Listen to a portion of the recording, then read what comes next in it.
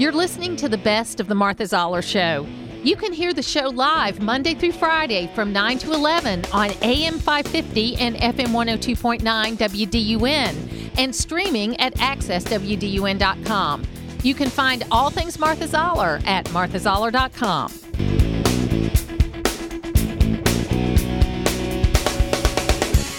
On the phone right now, we have Senator Rand Paul from Kentucky, and he is going to be campaigning for Herschel Walker, and we're going to talk with him about that. But first of all, Senator, welcome. I have two of my children, married girls from Lexington, Kentucky, so I have two of my sons and their families living in Lexington, Kentucky, so I appreciate you being with us today. Well, that's awesome because I have a connection to northern Georgia. I met my wife in Atlanta, and I used to work as an ER doctor up in Dahlonega and Toccoa and Demarest and those places. Oh, my goodness. Yeah, so my husband's a primary care physician, and he was more in the Sandersville. He went to MCG, and he did a lot of moonlighting in Sandersville and places like that. So it's a lot of hard work, that's for sure, and we appreciate everything that you do. First of all, the biggest challenge I think we're seeing, and I'm hearing from people as I travel around Georgia, is that now that the balance of the Senate is not in play, a lot of people want to know why they should go out to vote. What is the difference between, 51-49 and 50-50? Why is this seat important? One of the things I've been intent on is investigating Fauci, investigating the origins of the virus, and trying to make sure this doesn't happen again. I'm convinced that this virus leaked from a lab, and the investigations will be done by the committee. So I've met the House. It's great that we have the House. I've met with Jim Jordan and Jamie Comer over there. They're going to investigate it, and they have subpoena power. In the Senate, I'm still pushing for an investigation. If we get an investigation and Herschel Walker wins, it'll be 50-50 on the committees, and that means an equal number, and we'll have more say in the investigations and more say in exactly how the committees are run. The other thing I tell people is, look, the thing is I'm probably the most libertarian senator in the Senate now or probably ever, and I understand why people are frustrated with both parties and why people vote libertarian. But the thing is now it's a runoff, and there isn't a libertarian choice. People who care about the debt, people who care about vaccine mandates, people who just want to be left alone, which is the libertarian mantra, their best bet for voting to give me more power is to vote for Herschel Walker. So it's an indirect way of supporting Herschel, but it's very sincere in the sense that it's in my self-interest. It's in the self-interest of other self-proclaimed libertarians to have Herschel Walker up there because it gives me more power in the committees, more power in the investigations, and frankly, more power to speak out against the hypocrisy of both parties. As I mentioned to you, my husband's a primary care physician. He's an old primary care physician, so he's only working part-time these days. But you know how that goes in medicine. You call it part-time, but it's not really. But one of the biggest mistakes I think we made, and there were many of them as we went through the pandemic, was that we didn't really use primary care physicians. There's something like 220,000 primary care physicians in America. I'm sure they were doing things that were working, that were helping people with COVID-19. But it seemed like there was no desire on the part of Anthony Fauci or anybody else to look at treatments, to look at the care that people were putting together. It was all about the vaccine, which was fine. I chose to have the vaccine because I had some risk factors involved where it was appropriate for me to get it. But in the real world, we didn't use all the tools that we had because Anthony Fauci and his department were not open to it. Well, this is what happens when you allow medicine to become centralized. Historically, medicine was decentralized. You would talk with your own family doctor. There would be different treatments. People would be trying different treatments to treat people. And there's some experimentation going on with legal drugs to try to figure out what treatment works. And I'll give you an example. In March of 2020, when this was just getting started, it was just getting to the United States, I said to Dr. Fauci in committee, what do you think of treating some of these patients who are getting very sick with their lungs fill up with fluid with steroids? Because this is what we do in other diseases where your lungs fill up with steroids, which often leads to death. And he says, we tried that and it doesn't work. So I talked to a good doctor, friend of mine in Shreveport, who'd been treating these viral pneumonias with steroids with success.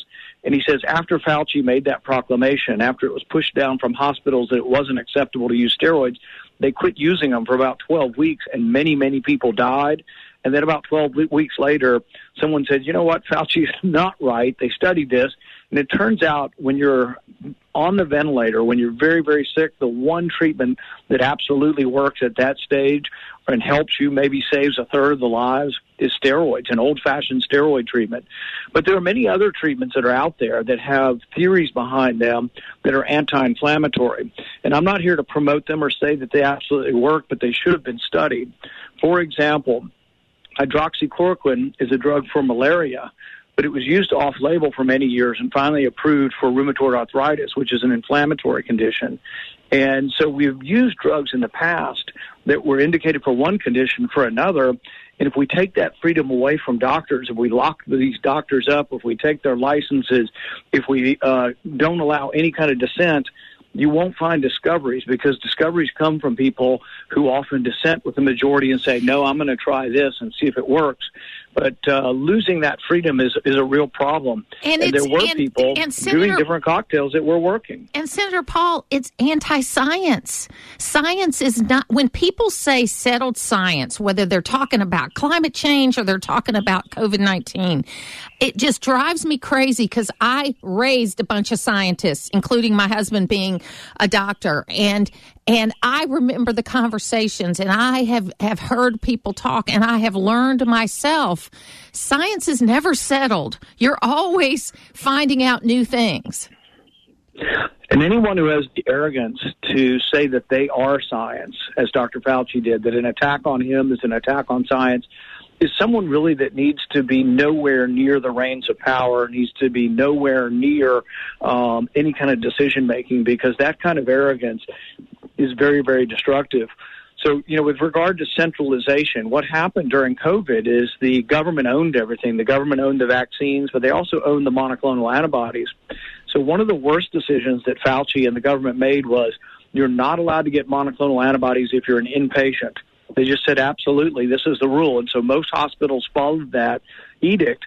But I was getting calls from people all over Kentucky and all over the U.S. saying, my spouse is very sick and they're getting ready to have to put them on the ventilator, and I've heard you talking about the monoclonal antibodies. Can I get this? And their doctor would get on the phone with me and say, we can't give it to them as an inpatient. I was like, well, can you push them across the curtain into the ER, give it to them, and then push them back across the curtain and call them an inpatient? That's how ridiculous centralized, sort of rigid algorithms coming from government are. But they also don't allow the serendipity of people discovering things by trial and error, which is sometimes the way we find and discover great cures. Senator Paul, I appreciate, thank you so much for being such a warrior for this particular point of view and not letting it go. And I think because if we shut doors on scientific discovery, then we're going to end up with the kinds of problems that we had. Again, tell folks one more time why they need to vote for Herschel Walker. The reason why I think people should vote for Herschel Walker is it'll make the Senate 50-50, gives people like me, people who are libertarian-leaning that believe the deficit is a problem, more power, and it allows us to be closer to taking the Senate the next time. So if we're wanting to get to 51, if we're at 50, that means we only need one seat next time instead of two. It also means that there's more discussion. The Democrats will have to talk with us more about the agenda. They'll still be in the majority, but there will be more power on the committees to Republicans. But frankly, if you're somebody who, is completely unhappy with both parties and thinks they're all hypocrites and they all spend too much money, I agree with you. But in order to give people like me that have that voice that will talk about the hypocrisy of both parties, the spending and the deficit and big government, in order to give me a bigger voice, it helps to have more power in the Senate. So I have more power of Herschel Walker. So purely from a selfish point of view, if libertarians want the libertarian voice that I have in the Senate to be louder, they should show up. And I'm not against libertarians having their own choice. They did until the runoff. They had their candidate. But rather than sit home, I think it is a time at which you look at both candidates, and I'd say one leans way, way to the left and the other one leans to the right. And, I think that the idea of trying to replace Warnock with Herschel Walker is a good one, and I think he will be somebody that will fit right in the Republican caucus and allow us to have a greater voice to try to turn this country around. I think we still face enormous hurdles with this debt and with the inflation. And frankly, we need to have more members of the caucus, not less. Senator Rand Paul, thank you so much for your time today. Thanks, Martha. It's where North Georgia comes to talk. It's the Martha Zoller Show on AM 550 and FM 102.9 WDUN. It is the Martha Zoller Show, and joining me right now is former State Representative Kevin Tanner. Welcome, Kevin. Great to be with you again, Martha. So you have a new position that you're going to be taking over the middle of December. Tell us about that. Yeah, I was honored that Governor Kemp offered me the position of Commissioner of the Department of Behavioral Health and Developmental Disabilities. Judy Fitzgerald has held that position for a long time, done a tremendous job, but she announced her retirement. She left just a few days ago, and I'll be taking over on the 16th. So tell us just a little bit about what's going to happen there, because we've got this huge piece of legislation, House Bill 1013, that was passed in the last session, something we talked to you about at the time. You were very instrumental, even though you were not in the House at the time it was passed. You had been working on these issues for a long time. So is that going to be the main focus, is updating the department to reflect all the changes that were made in that bill?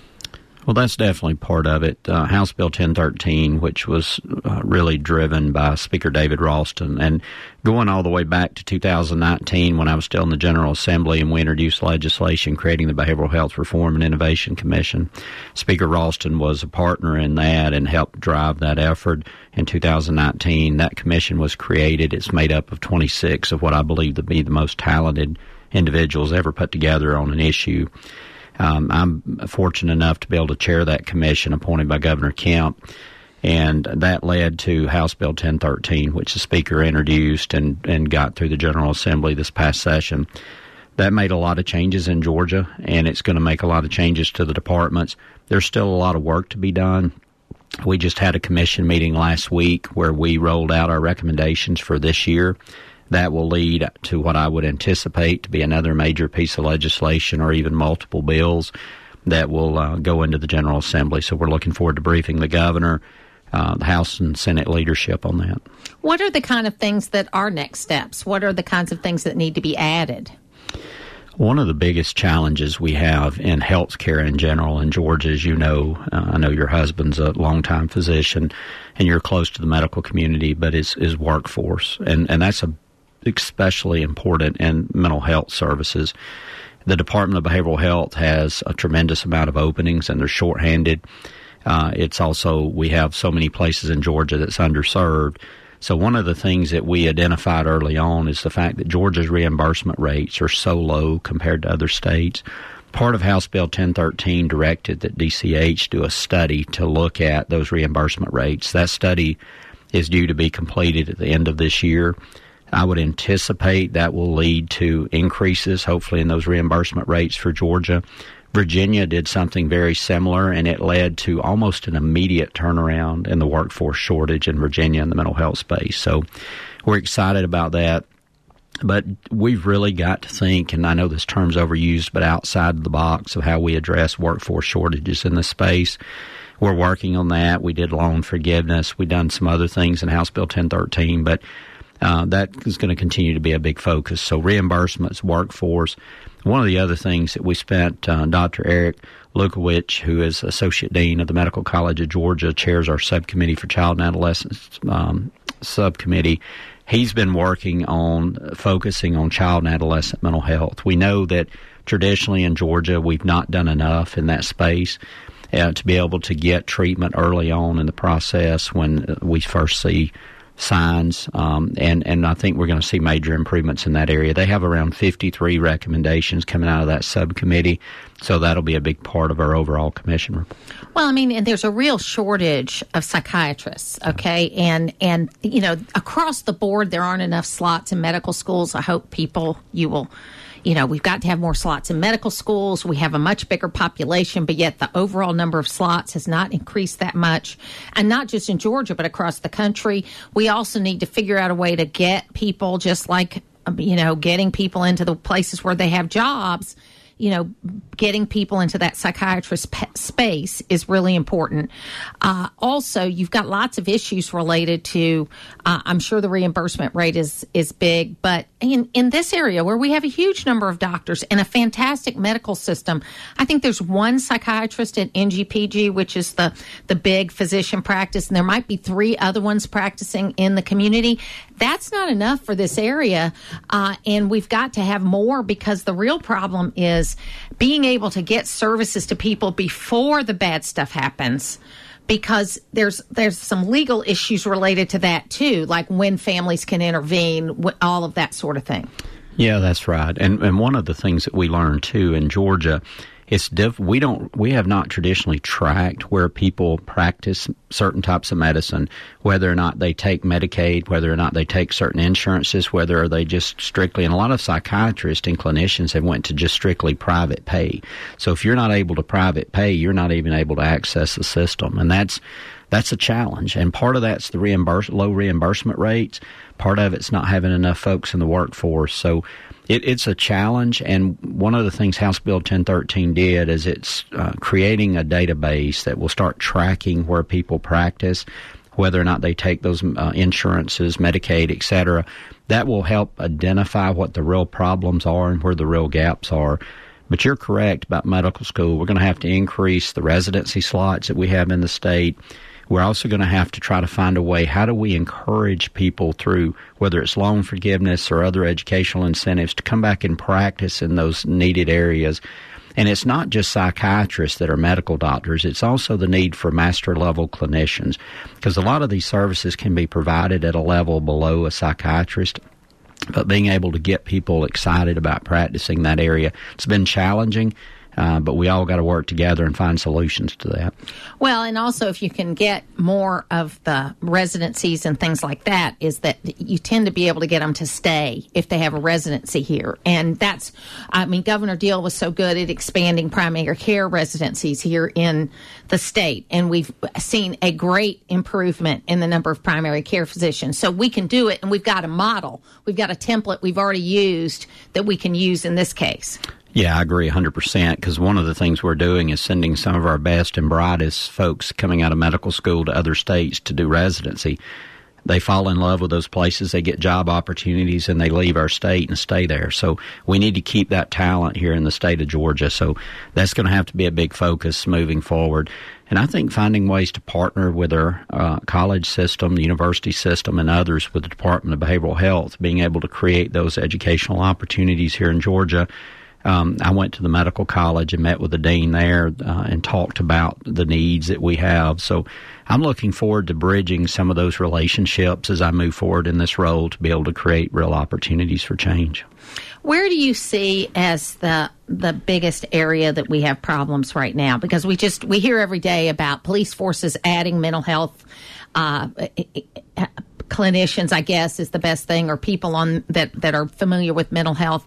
Is that the area, the kind of where law enforcement intersects with mental health, or is that the biggest area? No, I don't think so. I think that gets most attention because the nature of any time law enforcement interacts with someone, that gets a lot of attention from the media.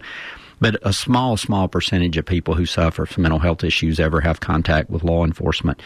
I will tell you, Justice Boggs, our Chief Justice now, Mike Boggs with the Georgia Supreme Court, chairs our corrections subcommittee, and he's been leading an effort for us called Familiar Faces. And what they've done is studied and identified the fact that only about 1% of the people who are frequent flyers through jail who suffer from mental health issues end up costing the system the majority of the money. So being able to identify services for that 1% of the population coming that we call Familiar Faces is going to be a big cost saver for our state.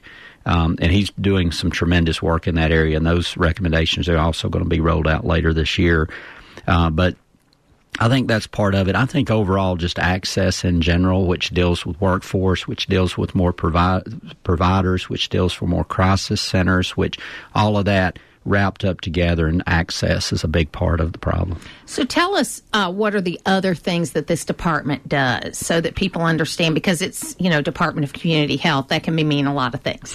Yeah, Department of Behavioral Health and Development. Behavioral Health, sorry. No, that's fine. It's It deals with everything relating to the behavioral health safety net system of the state. So all the community service boards that we hear about, like AVITA here in our area, they fall under the Department of Behavioral Health as far as they receive their funding from the Department of Behavioral Health. Well, it also operates the state's mental health hospitals that are scattered across Georgia. It also funds a lot of other entities such as Georgia Substance Abuse Council and others that do a lot of great work in Georgia. But it also focuses on the developmental disabilities, so folks who suffer from that area. And that sometimes doesn't get enough attention, but that's a big area where we just don't have services. We hear stories about how people languish in emergency rooms, especially those who have a developmental disability and suffer from a mental health issue. So the department does all of those things. We have 7,000 employees spread out across Georgia. We have regional offices across the state. We have several mental health hospitals across the state. Also, through our community service board partners, operate crisis stabilization centers, which have been proven to be very successful. We're looking at building one in Forsyth now. That'll be what we're calling a whole health facility. It's going to have a health department and a mental health facility with a 30-bed crisis stabilization unit and a 24-hour emergency room with a 24-hour prescriber for mental health patients. So if you have a loved one that's in mental health crisis, instead of going to the emergency room, you bring them there. You've got a prescriber on duty that's able to give them the treatment they need immediately. Do you know whether we have one of those in this community? You do. AVITA, who's the community service board partner here for DBHDD, they operate one here in Hall County. Actually, it was built the last 2 or 3 years, and the one we're building in Forsyth is going to be combined with a health department, so it's going to be a larger space, but we're designing the mental health side after the one they did here in Hall County. How can people help you? Well, I think encouraging our young people and others, or people who are looking to change careers, that really considering a field in this space. It is I never thought that I would be taking this challenge on, but one of the things through events in my own life of dealing with people and having people who have suffered from mental health issues, we need people who are willing to step up and really participate and help us solve these problems and these issues. So I think looking at this as a career, because there's nothing more rewarding than being able to serve people in that capacity. And I also think just looking for places to plug in. We have a lot of great nonprofits in the community who are helping provide wraparound services, because one of the things I'll say, we can bring someone in, we can get them stabilized, we can bring them to a crisis stabilization center, we can take them to the emergency room, a long-term care facility where they can get treatment. But eventually, 95% of those folks are going to find their way back to the community. And if we don't provide them the wraparound services they need to be successful, they're going to find themselves back in crisis again. So I think helping volunteer with these nonprofits, donate to these nonprofits that are providing good services is a good start. Kevin Tanner, thank you so much for being with us today, and happy Thanksgiving. Happy Thanksgiving, and thank you for having me. The Martha Zoller Show is presented by Gainesville Mechanical on North Georgia's News Talk, AM 550 and FM 102.9, WDUN. Joining me right now is Herschel Walker. He is the candidate for the Republican Party in the runoff. We just heard Senator Rand Paul and Steve Moore make great cases for why, even in a Senate that we may not gain control of, it's important to get out and vote for Herschel Walker. So we thought it would be great to have Herschel come on again and talk about what the campaign's like and why this vote is so important. Herschel Walker, welcome back to the program. Hello there. How are you guys doing? We're doing great. So I know you hear this on the campaign trail. I hear it as I'm going around Georgia that, hey, the Senate's not in play anymore. Why should I go out and vote? What do you tell people? Well, the Senate is still in play, and it's very, very important because the people got to have their voices heard. Right now, just because you go back to a 50-50, you're still going to have your voices heard. You can always get someone to cross over. And that's one of the things I say that I want to do is bring people together. I think when you get good leaders in Washington, sometimes those leaders can talk to other people on the other side and maybe can get them to cross over. You don't give up. And I think that's one way you can have your voices heard, because I will speak for the Georgia people. That's something Senator Warnock has not done, is spoken for the Georgia people. I think he's spoken for himself, and he's spoken for Joe Biden. I think that was the problem. And right now, I want everyone to remember December the 6th, get out and vote, or get into the early voting and go vote to have your voices heard and your vote counted. And what are you hearing as you go on the campaign trail? Because I know one of the things you do is a lot of retail politics. You're out there, you're talking to people, you're shaking hands, you're traveling around the state. What are you hearing? You know, what I'm hearing, people, they're concerned still about this inflation. They're concerned about the border. You know, that's the two things I'm hearing a lot of. And the people are aware, you know, they are aware of what's really happening. And what I tell them is, guys, the way you can have your voices heard, speaking up, by voting for someone that believes in protecting the border, voting for someone that's going to secure the border. You know, Senator Warnock doesn't seem to want to secure the border. He doesn't even want to talk about it. He doesn't even know that it exists. And vote for someone that's going to believe in trying to get this inflation down by getting this economy together. And the way you do that is, first, you got to get our energy back. Get our energy back, where it's going to create jobs, going to create this economy that's going by putting money back into this economy, and they're going to create small businesses. You got to have people that believe in those projects. And I believe in that. I believe in the people. I believe that we can do things together. I believe in we the people, not we the government. I think Senator Warnock believes in the government. He believes in misleading people. That's what's happening right now. You got to go out and speak for the people, and that's what I do. And that's why I say get out and vote. Go to teamherschel.com. Let's get out and vote. Let's get this thing back together. So what do you, if you're elected to the United States Senate, what are the first things you're going to do? One of the first things I want to do is get this inflation down. Right now, I think people's pocketbook is hurting them. And I think people now, not just your pocketbook, think about your retirement account. You know, your retirement account right now, people are having to go into their retirement account to probably pay for their Thanksgiving meal. You know, Thanksgiving meal is going up, 20% already. And that's because of Senator Warnock. And your gas prices going up. Your utility bill is going up, and they're not going to change. Things are going to get worse. And then, as this cold weather comes in right now, your utility bill is going to get worse. So that's one of the things you want to get under control, and that involves getting our energy back.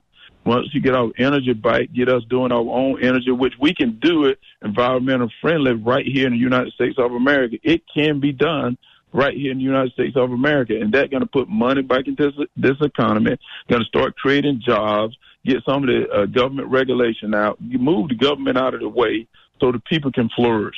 I said, get the government out of the way so the people can flourish, and you get the economy back, stirred up again. And the next thing I want to do is get crime under control. Get our men and women in blue back to work, in the sense that I want to let them know that I will always have their backs, so they can get the recruitment back up, and they can get their morale back up, because we got to have law and order. People, I want moms and daughters and little boys to be able to walk out of their places and feel safe. Know that they're not going to be hit by a stray bullet. They're not going to be robbed, or anything that's going to happen to them, that they're going to be able to feel safe again. And that can be done because, we just got to support our men and women in blue. And Senator Warnock is calling them names. He doesn't even talk about it. And those are things that we got to get back together, because this is America. America is the greatest country in the world. You don't see people trying to cross over into China, trying to cross over into these other countries. And they're still trying to cross over into the United States of America, because this is the greatest place in the world today, is the United States of America. I have to go to Atlanta, obviously, on a regular basis, and I have a couple of meetings coming up, and one where I'm going to have to stay the night. I'm not going to be able to come home. For the first time in my lifetime, when I was making that reservation, I was thinking, gee, do I want to stay there? Is it going to be safe there? Am I going to be able to do what I need to do and not have to worry? I've never felt like that before, Herschel. I've always felt like I was pretty safe anywhere I went in Georgia. But there are times now where especially when I'm going to Atlanta, where I think, is it going to be safe there? Well, and that's what a lot of people think right now. And that's sad. That's the kind of mentality we have right now. but it's because of people we've elected to office that have forgotten about what this country was built on. This country was built on laws. It was built on responsibility. Right now, people are not held responsible for anything. Senator Warnock believes in no cash bail. Senator Warnock believes in releasing people from prison. And we become prisoners in our own home. And I'm not saying that you shouldn't have people out of prison. I'm saying if they're reformed, we can help them to do that as well. But it has to be done correctly. Right now, we have a problem, and the problem is our leaders in Washington, Senator Warnock. And I'm saying this is less than 2 short years. Yeah, not quite 2 years. This is less than 2 years, and now he's asking for 6 more years of this right here, and I don't know if we can put up with 6 years of this. Now, this has probably been one of the nastiest and most personal campaigns against somebody that I've ever seen. Senator Warnock has spent 3 or 4 times the amount of money that you have spent. It's been really to a level. I think they've used doctored photographs. They've done all kinds of things. How is your family doing, number one? And number two, how do you deal with that? Well, I am a man of faith. And I love my Lord Jesus, and I said it when I got into this race, to have a man out of cloth that is misleading people, and people need to go and see what he's done to this apartment at Columbia Towers. He directed money, and I think there was an article about it today. He directed millions of dollars to this apartment unit that people are living in filth. They're living in feces. There have been dead bodies found in this apartment unit that is owned 99% by the church. And I tell you something that was very telling, and I want people to know this. He went into my hometown last night, which was great. I think he should go into my hometown and let the people hear his voice and let the people know who he was. But he talked to a man that mislead people again. This guy never taught me, never coached me, and he stole from the church as well. So it's like, that's who we hang around with, people that take advantages of the church. That's not right. And that's the reason I reckon God has put me here, because when you see people like that are misleading people, that gets on the pulpit and preaches, he preached a sermon that by attacking him, you're attacking Jesus. By attacking him, you're attacking Martin Luther King. But I want everyone to know that Herschel Walker is saying this, that Senator Warnock, you're not Jesus and you're not Martin Luther King. You took advantage of the people in that apartment unit. You have put Georgia in the position it in because of your vote, and you are not leading people the right way. Martin Luther King says the content of your character, not the color of your skin. So quit trying to compare yourself to someone like that. That is totally false. And quit going into places having people that do the same thing you're doing. I know you were very close to Coach Dooley, who passed away a few weeks ago. They'll be having a big ceremony. I know you went to the private funeral service, but just tell us a little bit about Coach Dooley just before I let you go. Well, Coach Dooley, he taught me about teamwork. He taught me about working together, and he taught me about family. He and Miss Dooley, God bless the Dooley family. And I'll say this, when I left my little hometown in Wrightsville, my mom and dad, they taught me about respect. They taught me how to be a man. Well, you have 16, 17-year-old kids going up to the University of Georgia, and now Coach Dooley becomes your parents. He was like Miss Dooley, and Coach Dooley was like my mom and dad. They taught me the same values that my parents taught me in Wrightsville: how to respect people, how to work, how to be disciplined, how to do things like as an adult, become a young man. And so losing Coach Dooley was very, very painful, very hurtful, because you've never thought that, he's such a strong man. You never thought you'd lose anyone like that. But then I think he also prepared me for this moment right here. I ran the commercial that I was going to take down that he did for me. And Miss Dooley said, no, he wanted you to do that. That's what he wanted you to do. And, that meant so much to me, because that's what he wanted me to do. He wanted me to win this, because I never thought I'd ever be doing something like this for a Senate seat. That's never was the farthest thing from my mind. But I cannot not do it, because God has blessed me so much from where I came from to where I'm at today. God has blessed me so much that I know this is where I'm supposed to be. At the time right now, this is where I'm supposed to be, because I have to stop what is going on. And I know I can stop it, because I'm not afraid to say no to a lot of things that is happening in this country. I'm not afraid to stand up when there may be so many standing against what is wrong against Georgia, what is wrong against the United States of America. I love this country.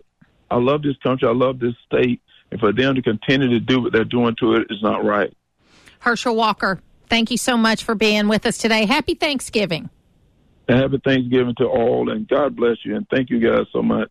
Putting the talk in news talk.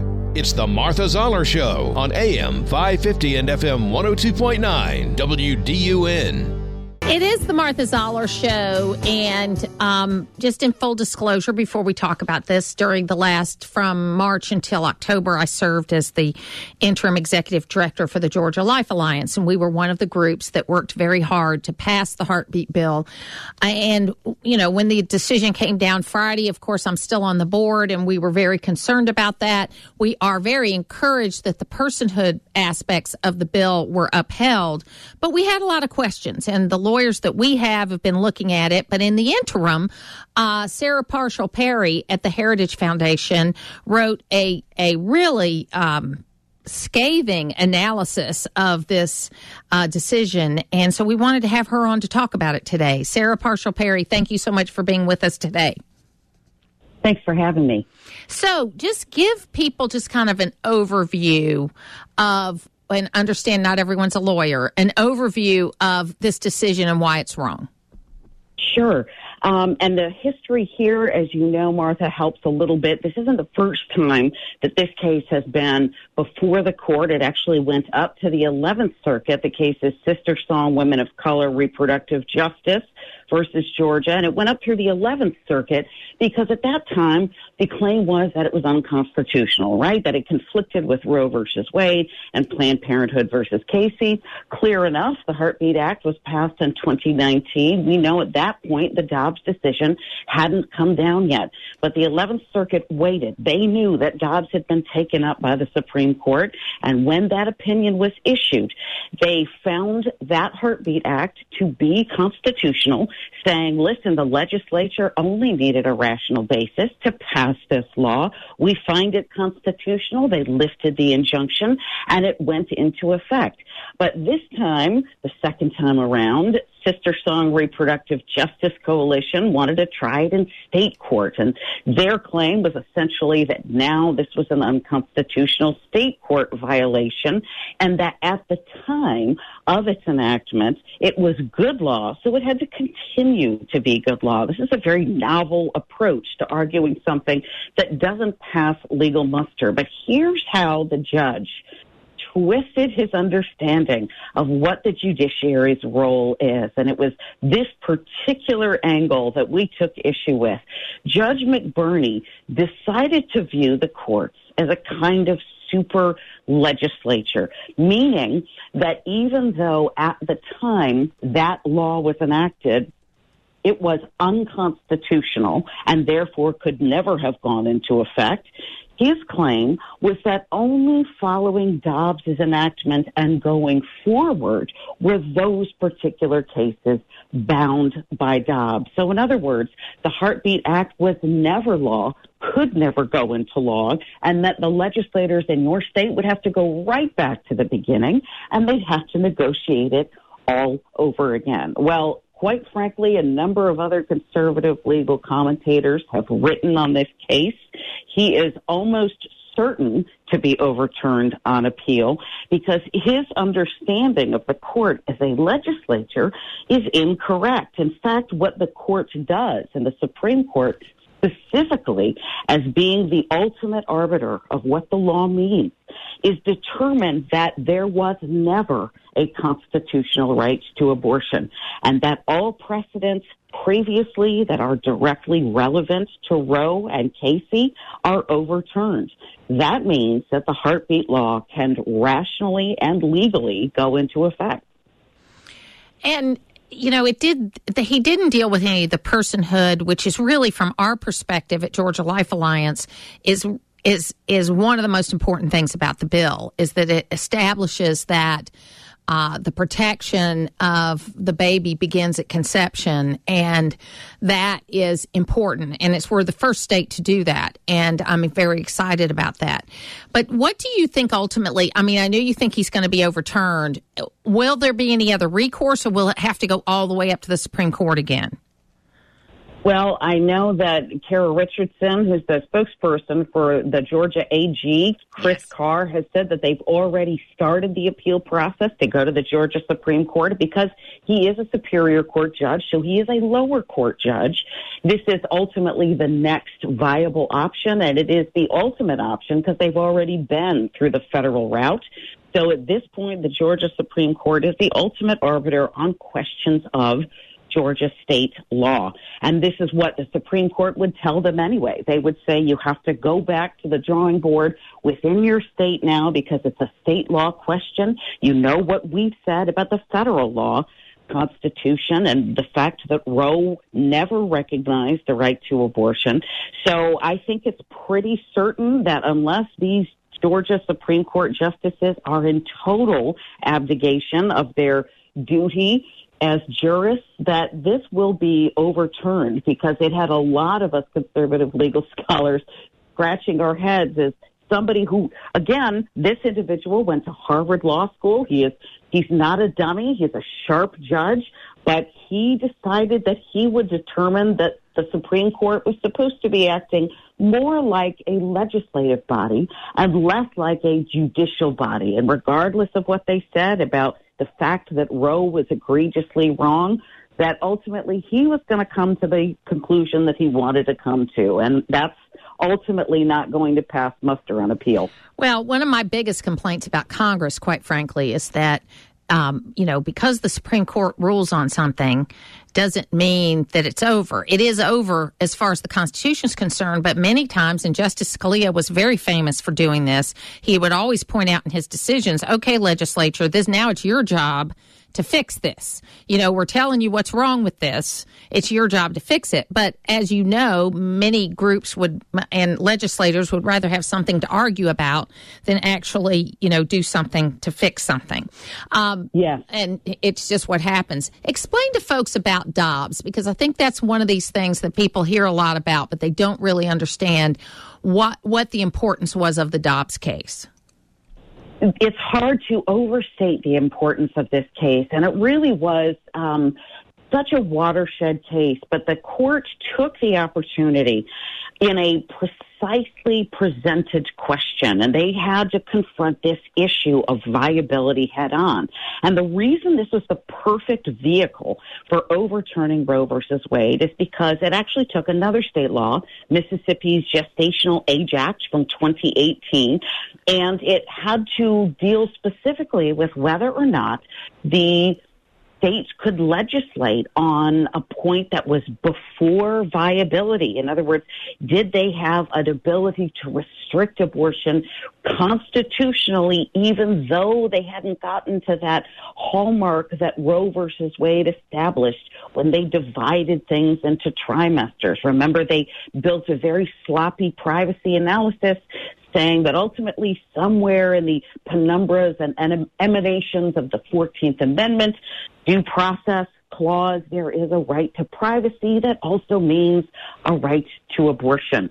And the Supreme Court justices just in June said we have to recognize the fact that not only does the Constitution not present it in its text, it is not germane to the ordered history, tradition, or text of any laws in the country regulating abortion before Roe versus Wade. And in fact, all 50 states prior to Roe versus Wade in 1973 had restricted abortion to some extent or another. But what Roe did was essentially rip that power to determine state issues like medicine and like women's health care out of the hands of state legislators and say the judiciary knows better.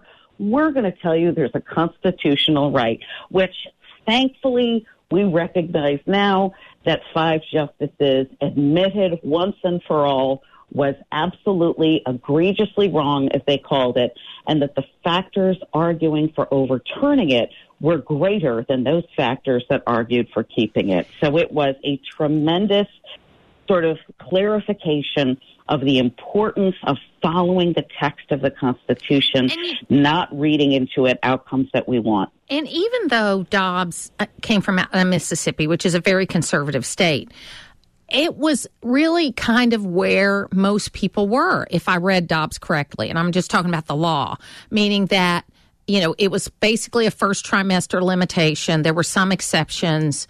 It was kind of where if you ask the average person on the street, what do you think about this, kind of where the average person is. Am I reading that wrong?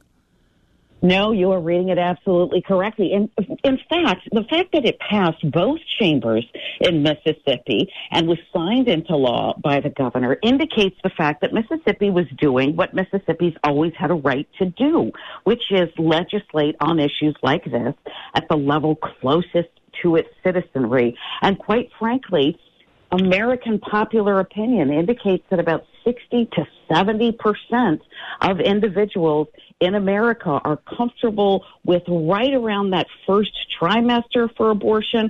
But anything past that, once we get into that 15, 16-week marker, people are in less degrees comfortable with abortion. And we were, in America, keeping track with nations like North Korea and communist China in the fact that we essentially allowed abortion up until demand. So you're absolutely right. Public opinion was behind the sentiment that helped pass the Mississippi Gestational Age Act. Well, and then the thing is, you know, a lot of people I've done a lot of interviews in the last few months because of the overturning of Roe v. Wade with organizations across the country. In my role as the interim executive director for Georgia Life Alliance. And one of the things that they were very surprised at that say when Kansas took the vote they did, and even some of the votes that happened in the election, I wasn't upset about that. I said, that's exactly what we wanted. That's exactly what the pro-life movement wanted. They wanted, sure, I'm a very strict pro-life person, but this is states deciding for themselves how they want to handle this issue. That's exactly what I wanted. If it doesn't end up my way every time, well, you can live to fight another day. But that's what the law wants. That's what the law should be. Listen, the closing line of the Dobbs opinion summarizes it perfectly. It is time to return the issue of abortion to the people and their elected representatives. And Martha, you know, this is the way that the entire system of our federal government is supposed to work. Questions like this involving health, safety, medicine, welfare have always been issues left to the states under the 10th Amendment. And there are over 100 years of case law proving just that. But for some reason, these 7 men in Roe versus Wade thought they knew better than state legislators and decided that they'd pull a right out of the federal Constitution because they felt society was going there. And this argument that somehow state legislators that are elected for roughly 50 to 60,000 people, maybe in our state Senate it's about 200,000 people, are not closer to the people than a congressman or a Supreme Court justice is ridiculous. Okay, so you know, it is more representative of how the people really think at any given time. Sarah Parshall Perry, thank you so much for this great article. It's at Heritage Foundation. I also tweeted it out, so you can find it at Martha Zoller. Please be sure, and we'll post this interview so people can re-listen to it. Thanks for being with me today. Thanks for having me. To hear the full versions of last week's Martha Zoller shows, go to the podcast page at accesswdun.com, and you can follow me on social media at Martha Zoller.